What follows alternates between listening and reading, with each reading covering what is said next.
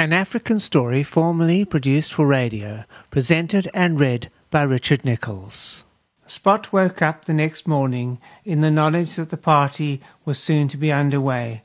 Tandy the lion was to provide all the cakes and goodies, while Mr. +1 sent out the invites and saw to the entertainment provided by Rosewater and her new sidekick, Karoo, the male kangaroo from down under.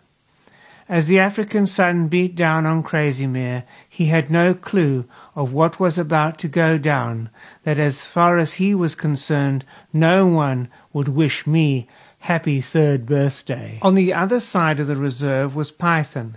He had met with Mr. +1 and they had gone looking for Crazymere, as it was their job to make sure he still and would not have any clue to the plans for his party.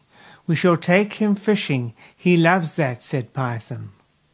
"That's a good plan," said Mr. +1 with great pleasure on his face.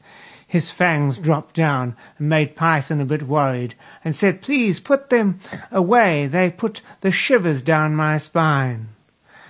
At the den of Crazymere, Mr. +1 and Python say to him in chorus, "Coming fishing today, good pal?" With a jump for joy and a loud yelp, he at once made it clear that his answer was a resounding "Yes, please." So off they went together down to the dam along a narrow path with the river on the right side of them.